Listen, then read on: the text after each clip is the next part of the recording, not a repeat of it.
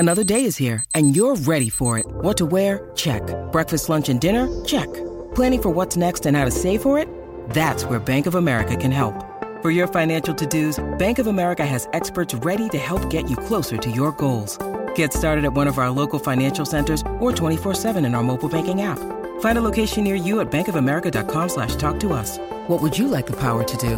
Mobile banking requires downloading the app and is only available for select devices. Message and data rates may apply. Bank of America N.A., member FDIC.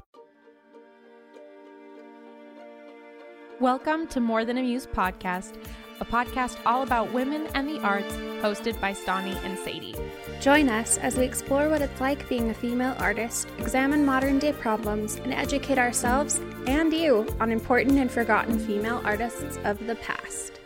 Hello, everyone, and welcome back to More Than a Muse. I'm Stani. And I am Sadie, and I am so happy that you are here with us today. I can't believe it's already September. I know. In the mornings now, there's like the slight chill in the air. I know. Or like today as I was getting off work, I was like, oh, it's colder now. Thank goodness. The other day you tweeted like, is that a chill I feel in the air? And I was like, oh my gosh, it totally is in the air. And then I was like, oh, it's in the air in Nashville all the way to Utah. And that made me happier because then it's like the whole country is like we're all cooling down. Slowly getting the chill. Yeah. And also, I feel like this month is going by so fast, actually. So fast. It's already halfway through September. I know, which is crazy because we just barely finished August. That's what it this feels year. like. I know. Yeah, I say that about feel like every ever year, since- but I'm just like, time just keeps going by so fast. I don't know what's happening here. I think it's because like 2020 felt slower. Oh, I could see that. Yeah, like I remember 2020, everyone was like, okay, like March has gone on for 15 years and like every month felt like that for a while. Yes. And so I think since then it's felt even faster. Even faster. Totally. Yeah. I am excited to be talking about who we are talking about today, Miss Yes. Olivia Newton-John. And So exciting. what an icon. Listen, we've had our conversation about our issues with the movie Grease. I was trying to remember what episode that was I on. couldn't Was it remember on our, either. like, I I think it was on like our TV tropes one. yeah, or the movie. Yeah, the movie tropes. Yes. Because, yeah, film where we tropes talked or about like whatever. all the different ones. I think it was that. Because wasn't it like the good girl? Yes. Mm-hmm. Yeah. So yeah, I have my personal hangups with the movie Grease. Beyond that, beyond what I think the message of the movie is, what an iconic movie. And I remember watching that as a little girl. I love Olivia Newton-John. Actually, my artist project, Daisy, if you're new here, hi, go listen to Daisy on Spotify. Yes. Dasie, not like the flower. Mm-hmm. Anyways, my very first single I released was a unique arrangement of Hopelessly Devoted to You, and I've always just so heavily identified with the character of Sandy, and I think she plays it just perfectly. I agree. Literally so perfectly. I actually was thinking about your arrangement because obviously, like, if you're listening, you probably have heard the news that Olivia Newton-John passed away. Yes. Very, very recently. But I listened to the podcast, The Morning Toast, and they were talking about how everyone on like TikTok and YouTube and Instagram were doing like their own cover of Hopelessly Devoted to You Yeah. in like honor Uh-huh. of Olivia Newton-John. And Claudia was kind of talking about how it's a little bit weird to do that. Like, you know, to be like, they passed away, so I'm going to sing their song. Yeah. Like, listen to me. You know, and I was like, you know, Sadie already did it before it was cool. Like, we can all go listen to hers, and it's not even weird because she did it like I did it a year ago. ago. Yes. Also, I remember I had somebody send me a message of like, oh my goodness, you should post about your cover. And I was like, you know, it just feels weird to be like, she's dead. What an amazing opportunity to promote my song. Like, right? I admit, eventually, someone commented of like, you should like do an acoustic cover of this for Olivia Newton-John. And I was like, all right. So I just did me playing it and just said Olivia Newton-John forever or something like that. But no, I did not take advantage of her death to promote it maybe as much as I could have. but I don't think I should have, so I don't take it back. It was just kind of funny. Like, it was fun seeing everyone's like covers, but at the same time, it was kind of like, we haven't done this with anyone else. But it's such a good song. I know, but then I was Olivia like, it's Newton-John almost like is so if when good. the Queen had passed away, everyone had started doing like a rendition of like "God Save the Queen" all over TikTok. You know what I mean? That'd be It's like, funny. what? Why are we doing this? But But yeah. Anyway, I really enjoy your cover of it, so I Thank think you. everyone should go listen. and it's a very to that. subtle cover of it because I mean, to be Yes. honest, I changed the whole melody, I changed the whole vibe of it. I had my own chorus, but technically the lyrics. Yeah, I guess are- like cover isn't exactly. I know. Yours like a rendition of A it? rendition. I don't know what would I you never call know it. what to call it either. I'm like, it's technically a cover because some venues don't allow covers, and I'm like, well, Oh. it's technically a cover. Not, I mean, okay. So I don't play Yeah, it if they that don't makes allow sense. covers, but it's a Which is a shame. bummer. Yeah. It's a wonderful song. I feel like you took like a whole sad pop vibe to it. that I Yes. really love. It would be like in the modern version of Grease. And that's exactly what I was going for. Yeah. Also, doing all this research for Olivia Newton-John, I realized I knew nothing about her, or not even so much like about her, but like she's had the craziest, most successful career. And it was just like scrolling and scrolling and scrolling on her biography pages of all that she's done. I have so many notes. And eventually I was like, you know what? I don't need to mention every single album that she's put out. And so, I don't know. I apologize in advance if it just feels like I'm just like listing things, but like there was so much to her career and so much to it that I just did not know about at all. So it was fun for me to learn about it. Cool. She truly I'm is an excited. icon. Well, anything else we need to touch on? Do we want to do the little part where we talk about what art we? Oh, yeah. We want to start a new segment or a new series here with More Than a Muse of Yes. just talking about the art that we're creating as a way to start out the episode. And like as this continues to grow, and if you're a listener who wants to share the art that you're creating, let us know. Ooh, that would be fun. And we'll share like it. that. So this week you did was it like with the company you're working, like a Disney themed bottle? Is that what you mean? Yeah. Okay, it's a cool. series. Ah, So I did 6. And then I did 3 for the other one. And then the photo shoot I art directed came out this week. I know, so I that saw was you fun. were art directing a Yeah. photo shoot. That's cool. I finally got to post about that. So that was cool, but Mhm. kind of hard in the corporate world where I'm like, I'm doing fun stuff. Well, you'll tell you about it next year. Because it takes so long to... Yeah. But I watched some cool movies. First off was, okay, I've had this song stuck in my head all day. Did you watch The Swan Princess when you were little? Yes. Last night, for some odd reason, I got the song stuck in my head and I literally couldn't sleep until I watched the movie. So I rented it on Amazon Prime, watched the whole thing, I love this. and then Good. I watched it again today. And I don't know, it was just like the perfect nostalgia. And I found out that the song, like Far Longer Than Forever, actually Mhm. won like the best original song at the Grammys one that year that it came out, Oh. which I think was very deserving. And the girl who sings Odette's voice also was the voice of Anastasia, which I did not realize. Also, Which makes underrated sense. movie. I love Right? Anastasia. Oh my gosh, I love both of those films so much. So that was one thing. That's kind of an old classic that I feel like I needed to bring up. And then the other one I watched was this weird Netflix series. It's called Pieces of Her. Oh, I've heard of that. Yeah, it's actually based on a book written by Karen Slaughter, who I think is like a thriller novelist. And the book came out in 2018. I will say the series was good, but it was kind of confusing because they like try to tell you the backstory only in clips scattered throughout the 8 episodes. It's like a limited series. Each Mm. episode is like 45 minutes. Mm-hmm. So it was like really confusing. And I think it was rated pretty low. And I think that that's why, because everyone was just like, What's I going don't on? know what's happening. Yeah. Interesting. That's But the story was really interesting. And I think I actually want to read the book when I get the chance.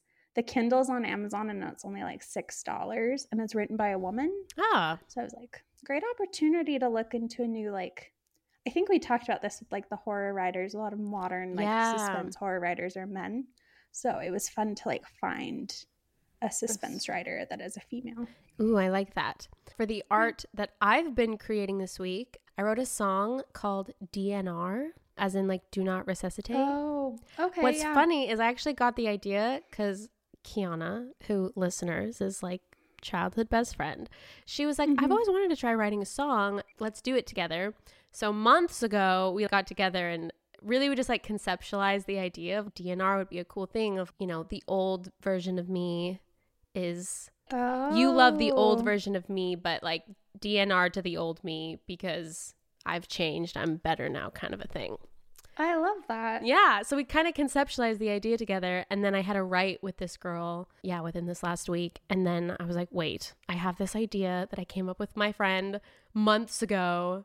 Do you want to write it with me? And then we wrote it. And I'm actually like very stoked on it. So that's so cool. I wrote a song called DNR. Also writing another song that I like that is like more country because I realized that like if I'm going to be here in Nashville playing the writers rounds, I have to have at least like one song that at least is a little country and maybe has like a deeper theme.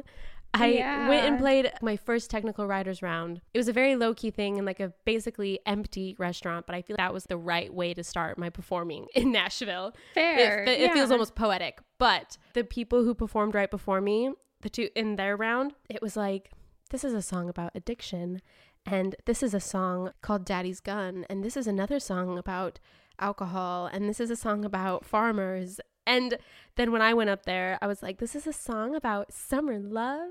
And this is another one about feeling awkward at parties. And I was like, you know, not to knock my own songwriting, but like, let me at least have one that I can be like, hey, here's something personal. And I mean, they're all personal, you know what I mean? But like, there was just an obvious difference in writing style that I was like, I gotta have at least my one, like, hey, this is kind of country. Hey guys, I could do it if I needed to. Oh, I get what you're saying. So don't feel like it has to be too serious though in order to be good. Thank you for that. Afterwards, I was talking to Jordan, my husband. I was like, I don't write serious songs. He's like, just because you're not like talking about the complexities of like religion and addiction, but they were really good songs that they wrote. And he's like, but it's okay. And he admitted too, he's like, I could definitely tell that there's like a difference in writing style, you know, between what I was doing and what the very traditional country writers were doing. But he's like, but that doesn't mean what you're doing is bad. Like, it's okay. And I was like, you're right. But it definitely, I had a moment of like inner panic because I was like, I'm not a good songwriter. And then he was like, shut up. Like, it's just a different kind of writing. Oh, okay, you're right. Exactly. You're right. Yeah. Anyways. Like, things can still be happy and be good. Yeah. You don't have to be serious. And it's not like I'm like queen of happy songs. It just felt a little bit more lighthearted in the comparison of the deep, you know, country songs. Sense. Well, you've been very blessed that you never were addicted. Yeah, I mean, I don't have the opportunity. Yeah, I'm not going to talk about something like that I don't know. But anyways. However, if you want to get deep, you can totally do your Ted Bundy song that you wrote for my project. Honestly, I could do that. But like at the end of it, I literally was like going through my life of like, oh my goodness, like I could talk about the fact that I'm adopted in a song or this, like what's like a sad real story. But then I was like, I don't really view that as like a sad thing about my life. Like I'm just gonna keep writing my happy pop songs and call it a day. Yeah, totally fair. Anyways, I feel like that's really funny. But actually, that Lost song, I feel like that is a good one for Writers Round. I need to play that one It's again. Very deep, very dark. It's literally about the victims of serial killers. Oh, you know what else I saw? Sorry, I'm watching way too much TV, but I saw a preview for a new movie that's coming out, and I'm actually really excited about it. Oh, what's it called? Let me find it. Is it Don't Worry, Darling? Because no. I'm at this point, I'm excited to see that movie, but I just want to see more of a behind-the-scenes film about the making of Don't Worry, Darling. Absolutely. Okay, so it's a film called Colette, and it's actually starring Keira Knightley. Oh. Cool, right? It's literally like the writing version of Big Eyes. So it's starring Keira Knightley and Dominic West, and it's basically this lady, she gets married, and then her husband like needs help writing, and so he has her write a book, and it's like semi-autobiographical, and she releases it under his name. And then he like, in the preview, he like locks her in the room and is like, they want another book, like write another one, and like locks it. Yeah. And I was like, oh my gosh. So anyway, it looks super intense, but it looks like it could be very good. That does sound like it could be good. Oh, what the heck? It came out in 2018. Oh. Why did I see a preview for it? Well, good news. You can go watch it right now then. Yeah, I can go watch it. That's very odd. I was like, I haven't seen Keira Knightley in anything recently. That's what I was just thinking. I'm like, wow, that's cool. I haven't seen her. Yeah. Well, interesting. Well, maybe I'll have to watch that and report back. Let us know if it's any good. Without any further ado, shall we talk about Miss, or I guess we can say Dame Olivia Newton-John, actually. Right? Mm-hmm. Yeah. All right. So, Olivia Newton-John. What a legend. She was born September 26, 1948. She was a British... Oh, wait, her birthday is going to be... Yeah, literally next week. Wow.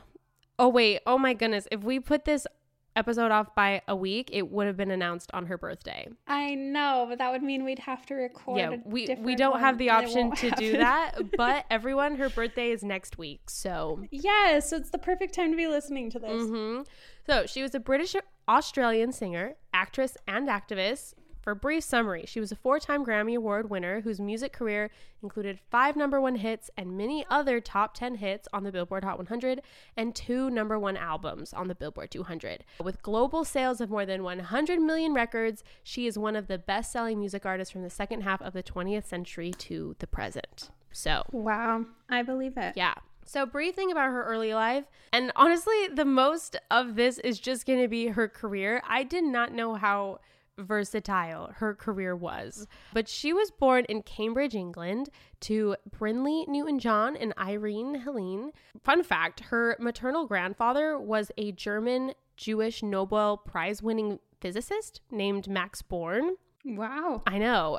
Her father was also an M15 officer on the Enigma project at Bletchley Park, who took Rudolf Hess into custody during World War II. So basically, her family pretty much fled Nazi Germany. I think I read something that her mom fled Nazi Germany to England, which is crazy. That's crazy. Mm-hmm.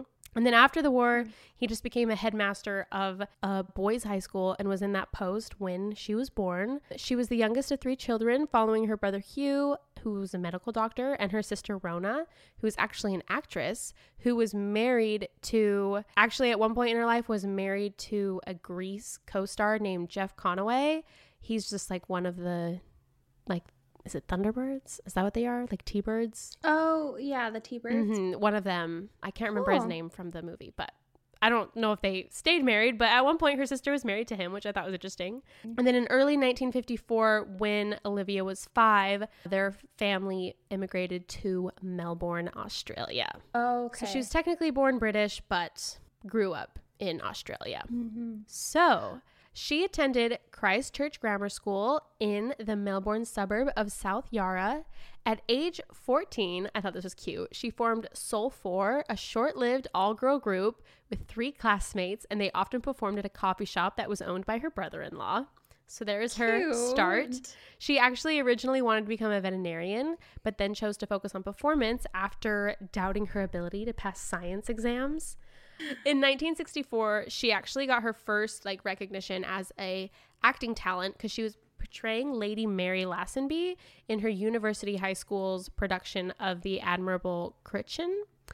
And she became the Young Sons Drama Award Best Schoolgirl Actress runner-up. So that's cool. Nice, also, a lot of the things that I'm going to be saying next are a lot of Australian TV shows and awards. So sorry if you're in Australia and I'm like, what's this? And you're like, this is a major iconic culture thing. I'm sorry. But after she got this award, she became a regular on local Australian television shows, including Time for Terry, The Happy Show, and she performed as Lovely Livy. She also performed on The Go Show, where she met her future duet partner, singer Pat Carroll, and her future music producer, John Farrar. In 1965, she entered and won a talent contest on the television program Sing Sing Sing, and performing the songs Anyone Who Had a Heart and Everything's Coming Up Roses. Apparently, she was initially reluctant to use the prize she had won, which was a trip to Great Britain, but then she traveled there nearly a year later after her mother encouraged her to broaden her horizons. So I'm thinking because of this prize that she won, she recorded her first single that was Till You Say You'll Be Mine in Britain for Decca Records in 1966. Apparently, while she was there, she missed her then boyfriend, with whom she had actually co-starred on an Australian TV show, and she would repeatedly like book trips back to Australia that her mother would cancel. So her mom was like, no. I'm guessing her mom did not like the boyfriend. I guess not. If she was like, literally stay in another country across the world rather than come back and visit. Anyways. Yeah. That's hilarious. Yes. So I guess her outlook, though, changed when Pat Carroll, who was a person she worked with on that TV show, she also moved to the UK. And the two formed a duo called Pat and Olivia, and they would tour nightclubs in Europe. Apparently, there was like one situation where they were booked at Paul Raymond's Revue in Soho, but they were unaware that it was a strip club until they began to perform on stage dressed, you know, in frilly high-collar dresses. And then they were like, oh, we're at a strip club. I don't know how that story ended, but anyways, I thought that was funny. That's really funny. But during this time, she and Carol contributed background vocals to recordings by a lot of artists. And then after Carol's visa expired, it forced her to go back to Australia. She remained in Britain to pursue solo work until 1975. So it's just working as a singer, you know, whether that was performing in nightclubs or, you know, doing session work for background vocals for other artists. So she was actually recruited for the group Tomorrow, but like T-O-O, Morrow, formed by an American producer, Don Kirshner. In 1970, the group starred in a science fiction musical film, so called Tomorrow, and they recorded an accompanying soundtrack album on RCA Records, both named after the group. That same year, though, the group made 2 single recordings, You're My Baby Now, Going Back, and I Can Never Live Without You, but neither track became a chart success, so the entire project failed and the group disbanded. I think they were trying to do, I don't know if it was like a group or a musical or something. They were hoping to eventually become a movie. I'm not exactly sure, but it did not do well, so it did a part. Then, though, with her record deal, she released her very first solo album called If Not For You. But in the UK, the album was known as just Olivia Newton-John. This is going to be another... I'm just very intrigued by how Olivia Newton-John's albums worked because, for one thing, it's very often that like the US and Britain and Australia, they'll have different names, or like randomly the US and Australia name is the same, but the Britain one's different.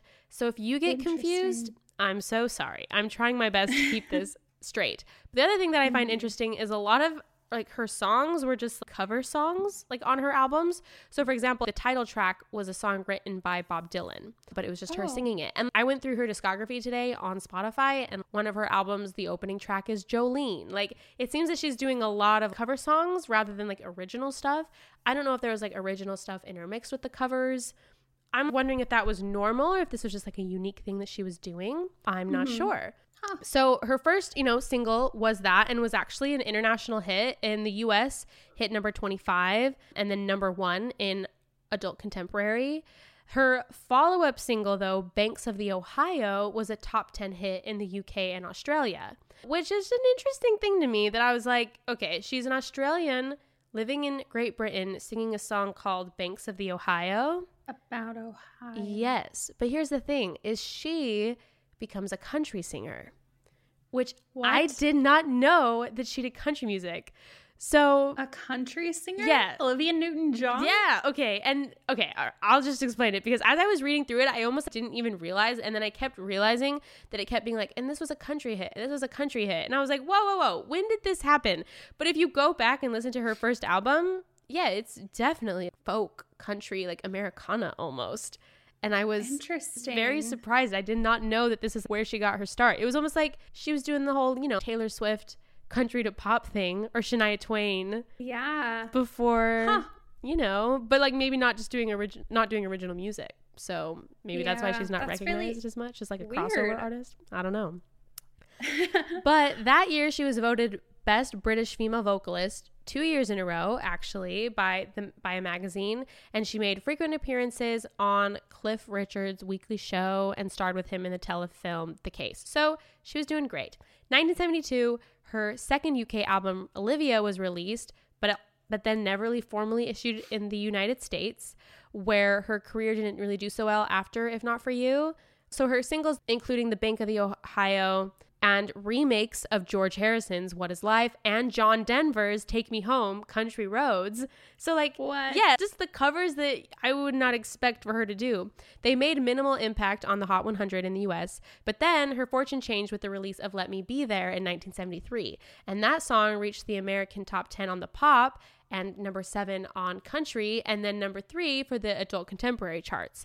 And actually, crazy enough, earned her a Grammy for Best Country Female and an Academy of Country Music Award for Most Promising Female Vocalist. Huh. Right? Like, I was just so Yeah. surprised to realize that. Because she's like in Britain, you know, in the UK. But her second American album, named Let Me Be There, after the hit single, was her third in Britain, where her LP is known as Music Makes My Day. So again, like, none of these albums are the same, just totally different rollouts in different country. And also it's weird too, because her albums, like the US and Canadian versions, featured alternate tracks lists that mix new cuts with selections from her second album from the UK. So like, all of these albums, basically there's not the coherent Taylor Swift eras. Like, they're just Yeah. putting out music in I wonder weird if ways. it's because, like, did her first one only go out in the UK? So maybe when they released one into the United States, they threw on, like, her Yes. best-selling hits from... Mm-hmm. Okay. Yeah, exactly. Yeah, that's confusing, but I get why they did it. Yeah.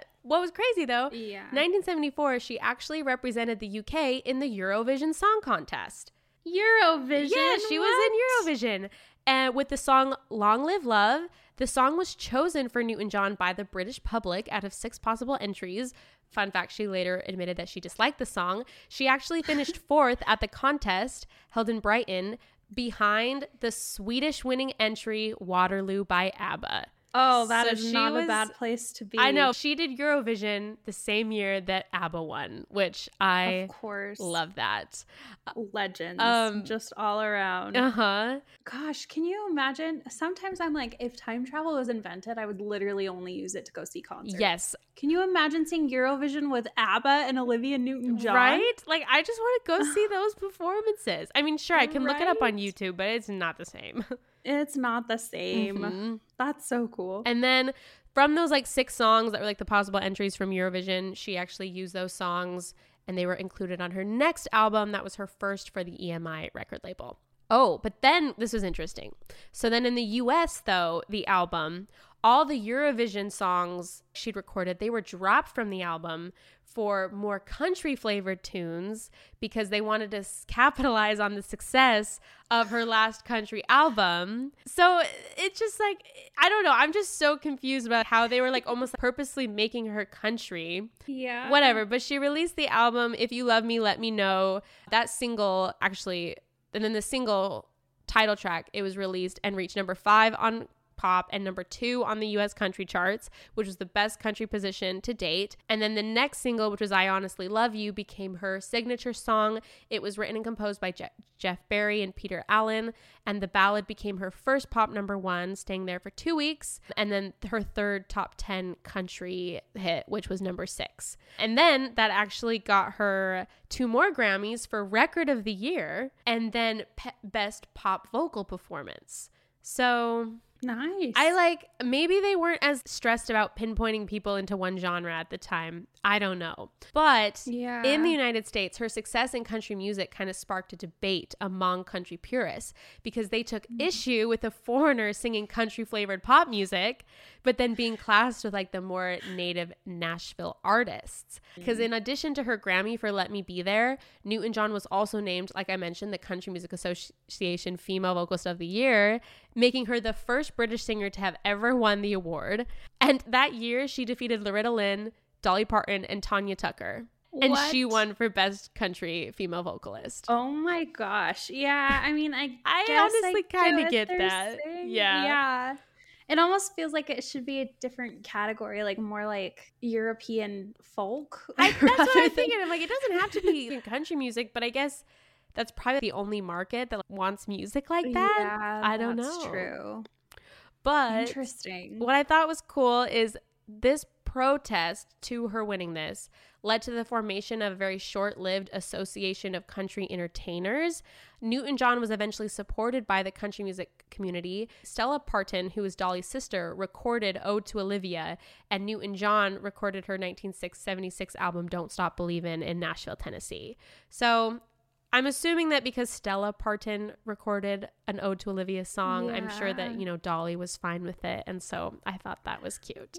Dolly just being a gem I know, as I know. always. Queen Dolly. Yeah. Also, side note, have you seen that TikTok where someone walks into the dorm room and like, the queen's dead? And she was like, oh, Dolly. Yeah. And she's like, no, like the literal queen. I mood. She immediately assumed Dolly Parton. That's the American queen, to be honest. Very true, So, yes. anyway, so after this time, though, she actually left the UK and moved to the US. She topped the pop and country album charts with her next album, Have You Never Been Mellow? Fun fact, for 45 years, Olivia held the Guinness World Record for the shortest gap, which was 154 days by a female between new #1 albums. So it was only 154 days between If You Love Me, Let Me Know and Have You Never Been Mellow. And that was like 2 #1 albums in a row, so close together. But then Taylor Swift broke that record in 2020 because there was only 140 days between Folklore and Evermore. I was literally just about to search that because I was like, wait, how many days were there? Was that the first time it had been broken since Olivia Newton-John? Taylor Swift broke that record, yeah. So it took from 1970s to 2020 with Taylor Swift. Olivia Newton-John had that record. So the If You Love Me, Let Me Know album generated 2 singles, which was #1 on pop, #3 on country, and then #1 in adult contemporary. And then Please Mr. Please, #3 pop, #5 country, #1 adult contemporary. So like her songs are top of the charts. But then she had an album that was, I guess, a bit of a flop. Her next album, Clearly Love. Her streak of 5 consecutive gold top 10 singles on the Billboard ended when the album's first single stopped at #13. And then her album still achieved gold in status, and then she returned to the top 10 of the Hot 100 again in 1978. So just so much. Newton-John singles continue to top the adult contemporary chart, where she amassed 10 #1 singles, including a record 7 consecutively on the adult contemporary chart, which is crazy. And then she also continued to reach the country top 10, where she tallied 7 top 10 singles through 1976, Come On Over, and then 6 consecutive of a career 9 total top 10 albums through 1976, Don't Stop Believin'. And then she headlined her first U.S. television special, which was just a special Olivia Newton-John, in November of 1976. In 1977, her pop and like all of her success kind of suffered a slight blow. She did an album that was making A Good Thing Better. It was not certified gold, and its only single, the title track, did not reach the top 10 on the adult contemporary or the country chart. But then later that year, she released Olivia Newton-John's Greatest Hits, and then that became her first platinum album. So I just didn't realize that she had this extensive of a recording career this early, because this is all happening before Grease. Yeah, that's crazy. And also, like, I didn't know she was a country singer. I didn't know she literally won Grammys and the American Country Music Award for, you know, best female vocalist. I was just shocked to hear that. I mean, if you had asked me previously who the first British person or whatever foreigner to end up on a country music I just didn't think of her as a list. Country singer, not at all. And never would have even crossed my mind, not even in the slightest. I know. That's crazy. 1979, she was appointed Officer of the Order of the British Empire, and then in the 1979 New Year Honors and Dame Commander of the Order of the British Empire. So that was cool. And then was like called Dame, I think, in the 2020 New Year Honors for services to charity, cancer research, and entertainment. So she's now Dame Olivia Newton-John. We're going to take a quick break just to spotlight one of our new favorite women artists. All right, so today I am spotlighting someone named Magic Wood Creatures. And according to the bio, it is magical, hand-painted, recycled wood slices inspired by nature for a soul and owl lover. I do not know the artist's name, but these are amazing. Absolutely She'll stunning. often do like owls. I don't know if she always does owls or if that's just like a more common trend. As I scroll down, I'm like also seeing like wolves and things like that. But she does these cute little creatures with beautiful skies in the background with colors on like really small pieces of wood. She's even done them on like earrings and things like that, or just general illustrations and things. She has an Etsy shop that's currently closed, but definitely go follow because she posts all of this amazing art. And yeah, it's stunning. It's beautiful. And I don't think we've spotlighted anyone like this. So kind of a new thing to check out. I don't think we have. Yeah, that is amazing. Thank you. Oh, yeah, you're welcome. So I just found this account on Instagram Discover, which I never loved until we started this podcast. Same.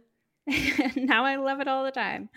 It looks like she's like a makeup artist, but it's primarily like painting on her face, which is very cool. Ooh. So it's her. Okay, this is hilarious. Her username is actually Microsoft, like Microsoft, but MEI Microsoft. Get it?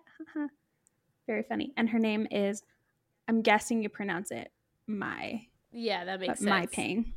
Yeah. Microsoft. Excellent. Ooh.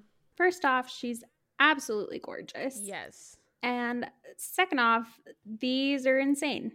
They really are insane. I cannot really describe, but basically she just paints on her face these different like ideas and like compositions and stuff. Some of them are like more like flowers and stars and butterflies, and other ones are like full on abstract. Incredible things. It looks like that she was on Canada Drag Race. Oh, really? Uh-huh. I'm like scrolling through. Oh, yeah. That's cool. Because I realized like she has like 1 million followers, but that makes sense. Oh, yeah. She did a reel of like me recreating my... Oh, she was a guest judge. Ah, cool. I was on wondering. Canada's Drag Race. Yeah, I was trying to figure it out because it was like she only posted about it briefly. Like you would think if she was on the show, yeah. Yeah. So yeah, she was a guest judge for Canada Drag Race. That's cool. So yeah, she definitely is amazing. Definitely. Ooh. That's so cool. All of her reels. Do you see the video she did of like gradient blush? Ooh, how far? It's literally so cool. Anyway, check her out. I think it's awesome. All right, now back to the show. So now let's talk about Grease. So, of course, her career soared after she starred in the film adaptation of the Broadway musical Grease in 1978. I didn't realize just how successful Grease was when it came out. So, originally she was offered the lead role of Sandy after meeting the producer of it at a dinner party. She was obviously kind of skeptical because of her experience with Tomorrow. She was concerned, and she was also concerned that she was too old to play a high schooler because she was 28 during the filming of Grease. Oh, really? And I mean, going back and watching that movie, all of those people are obviously in their late 20s. Yeah, I figured early 30s, they were not high school students. I think there was one person who was like literally in his 30s. So that's fine. I think when I was little, I just assumed that's how old you looked in high school. Nope. But they're little boys still. Something that happened is the film accounted for her Australian accent and changed her originally American character, Sandy Dabrowski, into Sandy Olsen, an Australian who handled holidays in the United States and then moves there with her family. I did not even notice an accent in the movie. Was I supposed to? I mean, just the way she talks is like her British Australian accent, because it's just the way Olivia Newton-John talks. Grease again. I'm like, I don't remember her ever having an accent. I mean, she's definitely Australian. So I believe you. I'm probably just go watch it again. You'll no, you'll hear it. Oh my gosh, that's so funny. I was like, oh yeah, she just learned how to, use an American accent. No, she has an accent, and it like because the movie, portrays her as like this like prim and proper like. Oh, yeah. And I think partly it's because she has like the very posh accent. I don't know. That's hilarious. Mm-hmm. I definitely need to see Grease again. Yes. I mean, I think I might watch it again just for the fun of it.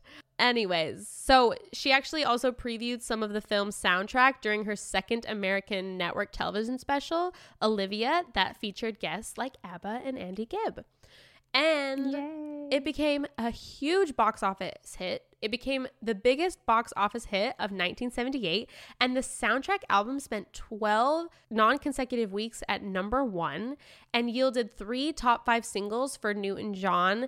The platinum, You're the One That I Want, which hit #1 with John Travolta. Hopelessly Devoted to You. And then Summer Nights, with John Travolta and the film's Wow. cast. Summer Nights, fun fact, was from the original play written by Jim Jacobs and Warren Casey, but the former two songs were written and composed by her longtime music producer John Farrar specifically for the film.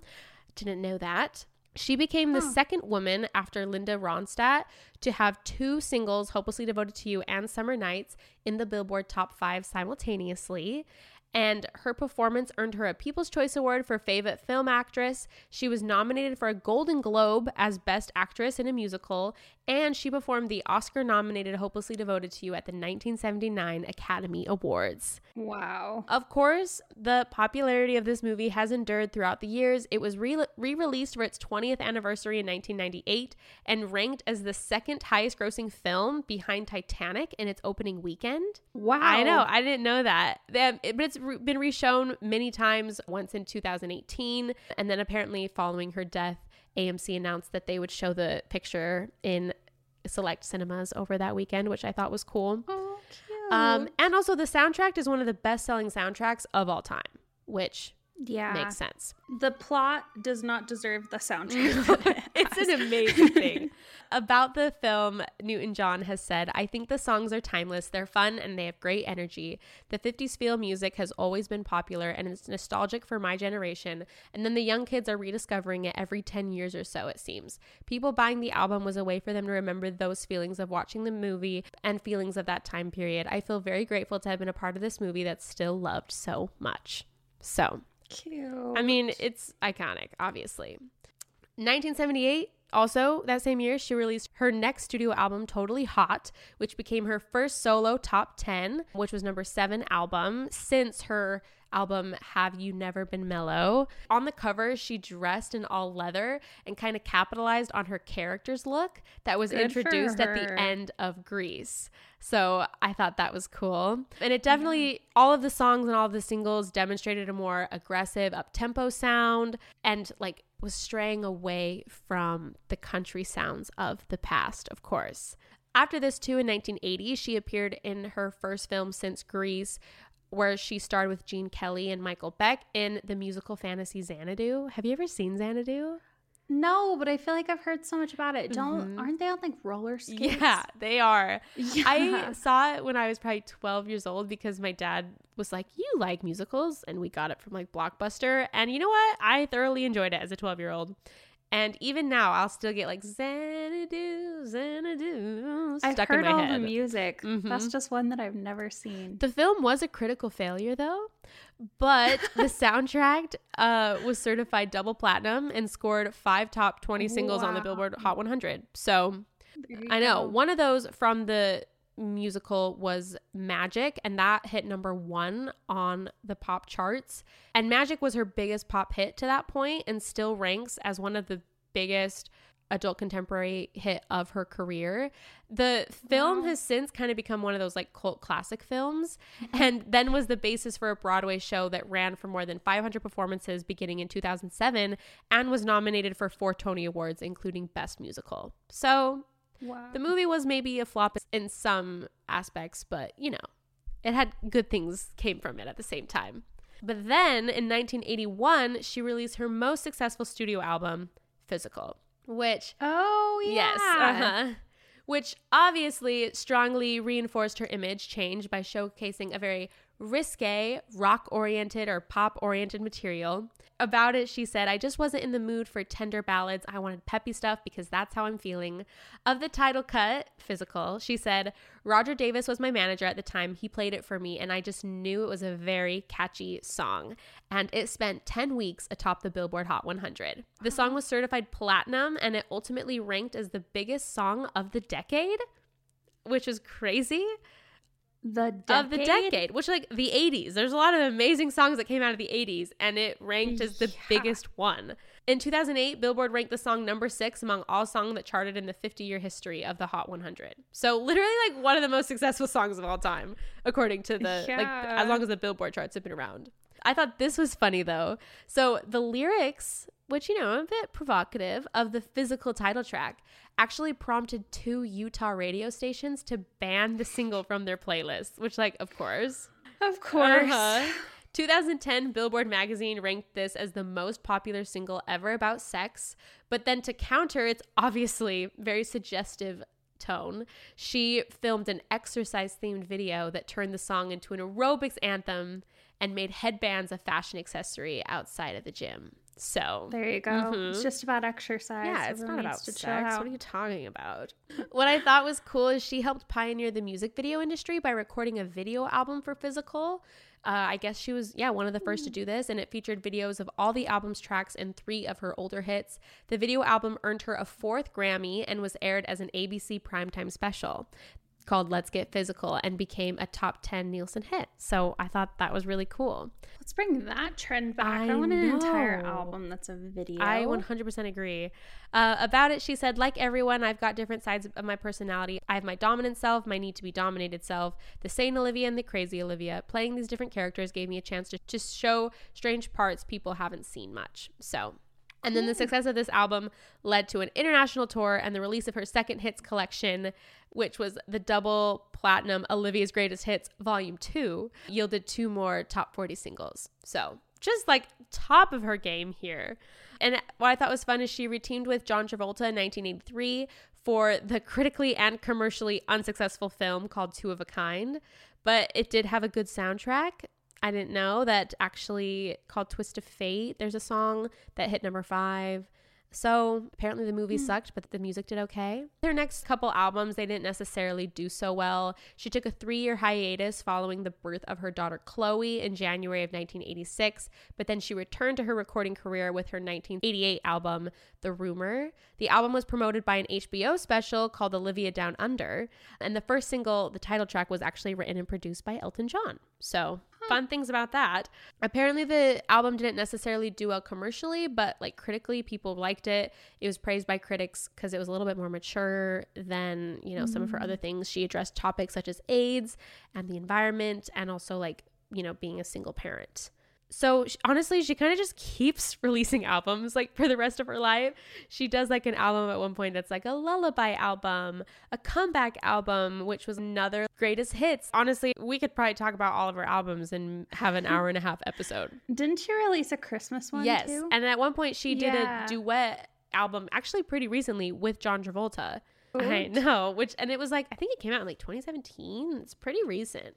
So shortly though after her album Back to Basics, which was like basically her 3rd greatest hits album, which like to be this far in your career and have 3 greatest hits albums, that's pretty impressive. She was planning on going on tour again, but shortly after this album was released, she was diagnosed with breast cancer, and that forced her to cancel all publicity for the album, including her tour. This is also sad too. It made a note of this, that she received the diagnosis the same weekend that her father passed away. She was able to recover, of course, and she later became a really major advocate for breast cancer research and other health issues. She was a product spokesperson for Live Kit, which was a breast self-examination product. And then her advocacy for health issues was like, this woman was just so, like, such an advocate, right? And so many activists is the word I'm trying to find, and was involved in so many things even before this. In 1978, she actually canceled a concert tour in Japan to protest the slaughter of dolphins caught in tuna fishing nets. She then rescheduled it when the Japanese government assured her that the practice was being curbed.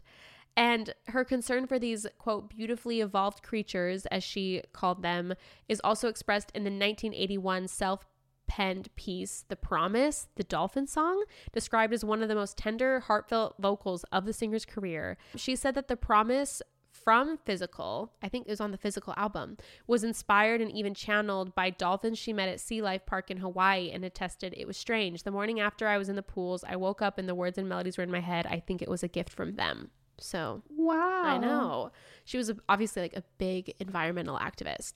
In 1991, she became the national spokesperson for the Colette Chute Environment Fund, which is a children's health environmental coalition, following the death of a child of like her really good friend. Her cancer diagnosis also affected the type of music she recorded. She released Gaia, a One Woman's Journey, which chronicled her ordeal, and was the first album on which she actually wrote all the music and the lyrics herself. So, you know, it took a long time in her career to finally do it, but this endeavor encouraged her to become more active as a songwriter moving forward. And then in 2008, she raised funds to help build the Olivia Newton-John Cancer and Wellness Center in Melbourne, Australia. Just so many things. She at one point led a 3-week walk along the Great Wall of China during April, joined by various celebrities and cancer survivors throughout her trek. And this walk symbolized the steps that cancer patients must take on their road to recovery. Holy cow. I know. She was featured in the Uniglobe Entertainment's breast cancer docudrama, 1 a Minute, that was released in October of 2010. And then during the same month, Blue Water Productions released a comic book, actually, featuring Newton-John to coincide with Breast Cancer Awareness Month.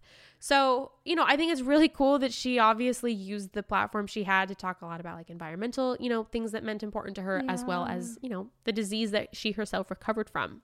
And then she just kept releasing so many albums, honestly. Like I said, if I were to touch every single one, we'd go so much. But she continued doing just amazing things in her career. For the 2000 Summer Olympics, she and an old duet partner reteamed for a performance of Dare to Dream during the Parade of Nations at the opening ceremony. And of course, you know, that broadcast ceremony was viewed by at least probably, you know, 3 billion people. And then in 1998, following a hiatus of about 16 years, she resumed touring. And in 2000 released a solo CD, which was the One Women's Live Journey, which was a live album. 2002, she was inducted into the Australia's ARIA Hall of Fame.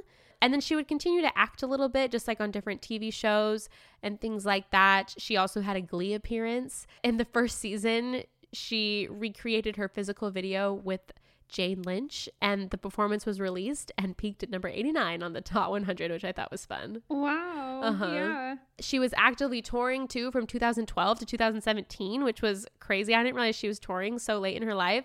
2013, her residency at the Flamingo Las Vegas was postponed due to the death of her elder sister, but then she resumed performing, doing 45 shows beginning in April of 2014. Her Vegas residency was eventually extended beyond that, and her Summer Nights residency finished in December 2016 after 175 shows. So she basically did a 3-year run in Las Vegas. That is insane. Continuing on, in 2015 even, she was a guest judge on RuPaul's Drag Race. And then that same year, she scored her first #1 single on Billboard's Dance Club Songs charts with You Have to Believe with her daughter Chloe and a producer, David Audet. The song was a reimagining of her 1980 single Magic, which she noted was to celebrate both the 35th anniversary of Xanadu and as a dedication to her daughter because she met her dad, Chloe's dad, on the set of Xanadu. So she was like, so without that film, Chloe wouldn't be here. She was the real magic that came out of that film. And the song became the first mother-daughter single to reach #1 on the dance charts, which I think is super, super cool. I love that. And then in recognition for her work as an entertainer and a philanthropist, she was bestowed Australia's highest honor, which was the Companion of the Order of Australia in June of 2019. And then February of 2020, she made her last public appearance at the Firefight Australia charity event. And like I said, that was her final public performance. So just like, what a career. Like I said, I didn't realize that it was so long lasting, and I didn't know where she had started. A little bit about her personal life. So she married her longtime partner, actor Matt Lattanzi, in December of 1984. The couple had met 4 years earlier while filming Xanadu, and then they ended up divorcing in 1995. But apparently the couple remained friends, and their daughter, Chloe Rose, was born in January of 1986. This is kind of a crazy story. So she was with someone a year after her divorce named Patrick McDermott, and the couple dated on and off for 9 years, but then he disappeared following a 2005 fishing trip off the California coast. She was in Australia at the time of his appearance, and a United States Coast Guard investigation pretty much just said that he must have been lost at sea. But then a friend told investigators that he appeared like sad, though like not like, you know, a total wreck after their breakup. So I think maybe people thought he just got lost at sea, like maybe out of sadness, out of their breakup. I don't know. But then in April of 2010, a private investigator hired by actually an American television program claimed that he was actually alive and had faked his death for life insurance payout. Oh my but gosh. didn't provide any proof beyond their statement, just that said they were confident. A lot of unproven claims have been made about this in like Australian tabloids, but people think he's living in Mexico. So I don't know if that's true. Interesting. Yes. That always confuses me because, like, how do you get the money if they think that you're dead? I know. I don't like, someone has to be in on it, and like, Right? I don't know the details of that, but I was very intrigued. Sounds way too complicated for me. Like, maybe you just don't have to fake your death. I don't know. Whatever. But then in 2008, she married John Easterling, who was the founder and president of the Amazon Herb Company. And then in an Incan spiritual ceremony in Peru, they were married in 2008, which I thought was cool. And then, of course, you know, like you mentioned, she did recently pass away. In May 2017, it was announced that her breast cancer had returned. She also revealed afterwards that she's actually had 3 bouts with breast cancer, one in 2013, in addition to her initial 1992 diagnosis. And then with the 2017 reoccurrence, the cancer had actually spread to her bones and had progressed to stage 4, which is very sad. And then she died on August 8th, 2022, just a little over a month ago, from cancer at her home in Santa Ynez Valley of California at the age of 73. And tributes were paid by John Travolta, Barbra Streisand, and many other celebrities. I saw the cute little homage that John Travolta made to Olivia Newton-John. I thought it was very sweet. So it seems like they remained, good friends throughout the rest of both of their lives, especially considering, they literally did a 2017 duet album. Yeah. Not that long ago. So I thought that was cool. No, that's amazing. That's crazy. I don't know why I just assumed that she passed away from old age. Like, I didn't even know that she'd been struggling with her breast cancer has been back. But I think it's crazy that it came back in 2017. Like, she still was, like, that's 5 years that she was doing that. 3 bouts of breast cancer. That sucks. I know. Like, that really, truly. She really seems like a lovely, lovely woman. Beyond, obviously, what she did with her musical career. Like, what an amazing activist. Gave back and started a whole cancer research center in Australia where she was from. Like, it's obvious that, she gave back in the areas, obviously, like country, like her home, but then also specifically in all that she had personal experiences with. And she was a country singer. Gotcha. Which is insane. I know. Oh. So yeah, so much about Olivia Newton-John. Like, I almost felt bad that I didn't know how successful she really was. I honestly just kind of thought she did Grease and Physical, but even all before that and then all after it, there was just so much. And she was continuously doing work until, even 2020. That was 2 years ago when she was in the midst of her stage 4 cancer. Is she still doing things? And today I just went on, just Olivia Newton-John on Spotify. And like I said, there is just album on album on album that she has recorded. And yeah, it's amazing. If you want to go listen to it, I feel inspired. I need to go back and just listen to the Physical album. I know. Because, it's literally the biggest song of the 80s, which is insane. Yeah, like, seriously, what an 80s icon, for real. I was just scrolling through her Instagram. They did, like, an anniversary edition release. Oh, yeah, okay. Of Physical in, like, June. Yeah. Yeah, and they had a bunch of stuff posted for that and everything. It's like, yeah, truly like an 80s, like the song of the 80s. That's just insane. And like also so many albums so late in her life. It's not like she was like, oh, I'm too old for this. No. In 2015, actually, there's an album called Two Strong Hearts that was Olivia Newton-John, like 5 years ago. That's crazy. Gosh, these people work too hard. If I was that successful, I'd be like, okay, I'm done. I love it. That's amazing. So yes, go and listen to Olivia Newton-John to celebrate. Go watch Grease. It's a classic. Yeah. It's a staple of American culture, I guess. Even though I have my qualms with it, whatever. I have a hot take. Oh, what is your hot take? I realized the other day I was watching High School Musical 2 with my brother and his fiance. Yes. Because we are adults. Hey, and I've recently watched it as well. And I realized that it kind of has the same thing that Grease has, where the like lesson it teaches you is that it matters more what your friends think than like your success for the future. Because it's like, okay, whatever, Troy was like not making his dates with Gabriella and he had to like hang out with Sharpay, but he was gonna get like a full ride basketball scholarship to sing with her. All he had to do was sing with Sharpay, and they all took that as the ultimate sign of betrayal. I know. And it was at a talent show at her parents' country club in the middle of freaking nowhere. It wouldn't affect anything, and yet he would have gotten a scholarship from it. And literally he gives this whole speech, and at the end he's like, it matters more what my friends think about me. No, it literally does not. Yeah, and I was like, that is the stupidest thing ever. Like, he just threw away a scholarship for like for nothing. I was like so pissed at his friends. I was like, can you imagine being like, oh, you're getting a full ride? Like, how dare you? Why don't you blow that off and come swimming with your girlfriend and hang out with your friends? Also, like, fact that the whole, I mean, okay, obviously the series had to end with like, I almost said Olivia. Thinking of Olivia Rodrigo. No, the original. With Gabrielle and Troy being together. But like, you know, Troy, you changed your whole college plans to go be closer to a girl. Like, that's pretty lame. You don't need to do that. It's very dumb. It's like, it is a high school relationship, friends. Yeah. Which, you know, at the time, maybe I blame High School Musical for the way I romanticized my high school relationship.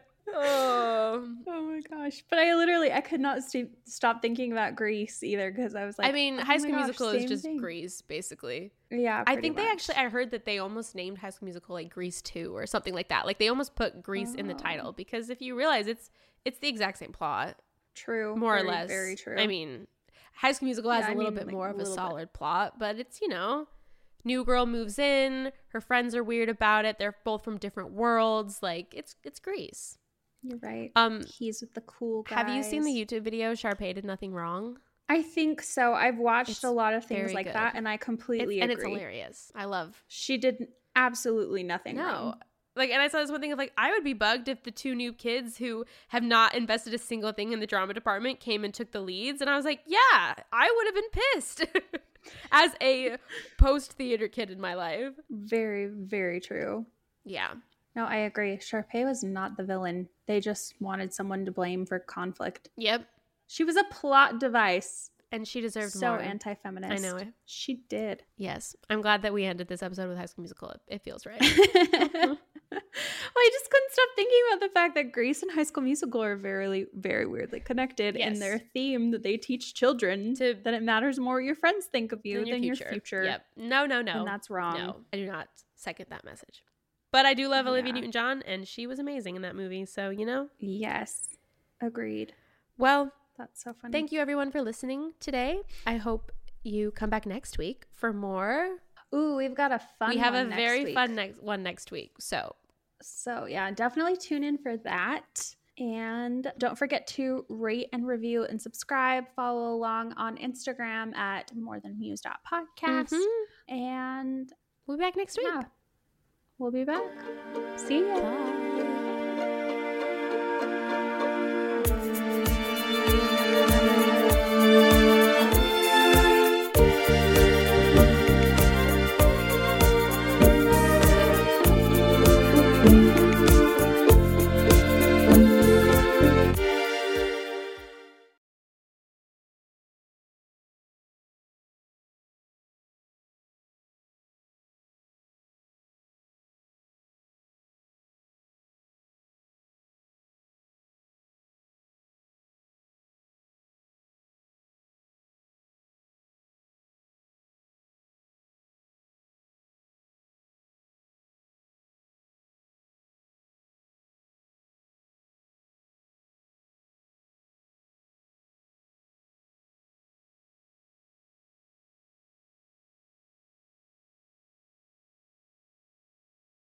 With Lucky Land Slots, you can get lucky just about anywhere. Dearly beloved, we are gathered here today to... Has anyone seen the bride and groom? Sorry, we're here. We were getting lucky in the limo and we lost track of time. No, Lucky Land Casino, with cash prizes that add up quicker than a guest registry. In that case, I pronounce you lucky. Play for free at LuckyLandSlots.com. Daily bonuses are waiting. No purchase necessary. Void where prohibited by law. 18+. Terms and conditions apply. See website for details. Hey, podcast listener. Do you love talking about movies, music, TV, comics, and games? Then you should be listening to The Great Pop Culture Debate, back and bigger than ever for Season 9. This season, the panelists discuss the best James Bond film, the best Elton John single, the best Nickelodeon original series, the best Batman villain, and so much more. Find the show wherever you listen to podcasts, or head to greatpopculturedebate.com. More than 100 topics are already available. Subscribe today.